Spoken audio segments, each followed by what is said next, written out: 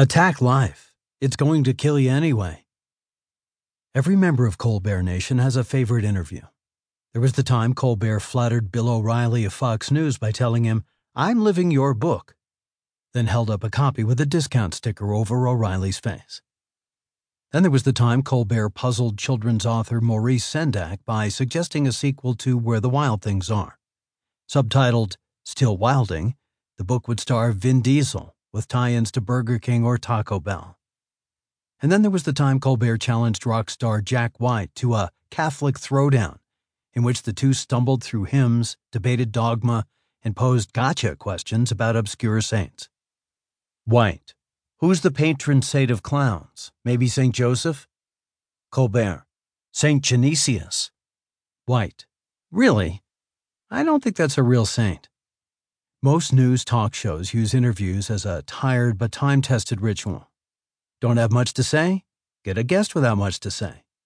But in Colbert's hands, interviews are adventures, and may St. Genesius, who is in fact the Catholic patron saint of clowns, help any guest who walks blindly into a Stephen Colbert interview. One of the first was Democratic Congressman Robert Wexler in 2006. Proudly representing Florida's 19th District in the Colbert Report segment, Better Know a District, Wexler began by boasting about his constituents.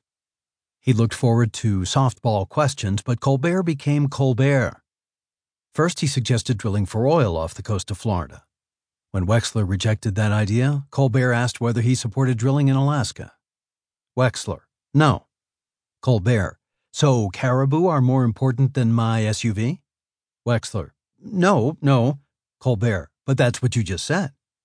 Wexler: "What's most important is that your SUV be required to have better efficiency in the future." Colbert: "What if I could make it run on caribou meat? Would you be in favor of that?" Wexler: "On caribou meat?" Colbert: "Caribou meat. Or hide, doesn't matter, or bone." Wexler: "Probably not." Colbert: "Why?" Wexler: "Because we'd have to kill all the caribou to get you to drive your SUV." Colbert: "So caribou are more important than my SUV?"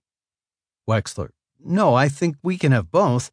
Colbert: "So why can't I kill them and grind them up and put them in my SUV?" Wexler: "Because I think we can have both caribou and SUVs that get better gas mileage." Colbert: "Let's move on here." Moving on, Colbert asked the congressman to complete the sentences. "I enjoy cocaine because," and "I enjoy the company of prostitutes for the following reasons." Politicians and professors, rock stars and renowned experts, Colbert has outdueled them all. His innate intelligence is one reason, but Colbert learned to wing it in the best possible schools, Chicago stages. Improvisational comedy, the art of turning a single audience suggestion into a full-fledged skit on the fly, made its American debut in Chicago. In the late 1940s, drama teacher Viola Spolin began giving young actors a series of theater games that demanded quickness and a stifling of the internal monitor that keeps most of us quiet. "Shut off the mind," Spolin taught. "When the rational mind is shut off, we have the possibility of intuition." The trick to improv, she maintained, is to get out of the head. The trick went on stage in 1959 when Spolin's son, Paul Sills, opened a small nightclub in Chicago's Old Town neighborhood. The club was called the Second City, and it heralded a new type of American comedy. Before Second City, comedy remained in the shadow of vaudeville and radio. On TV, aging vaudevillians such as George Burns, Bob Hope, and Red Skelton turned up on show after show, and sitcoms like Ozzie and Harriet, Our Miss Brooks, and The Jack Benny Show were nothing more than old radio serials performed before the cameras. Second City changed all that. To its small stage came the wits who would take American comedy into the age of Saturday Night Live.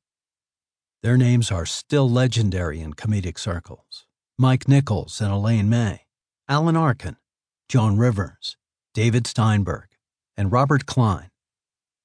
Then came the next generation, some from a Second City spin-off in Toronto: John Belushi, Dan Aykroyd, Gilda Radner,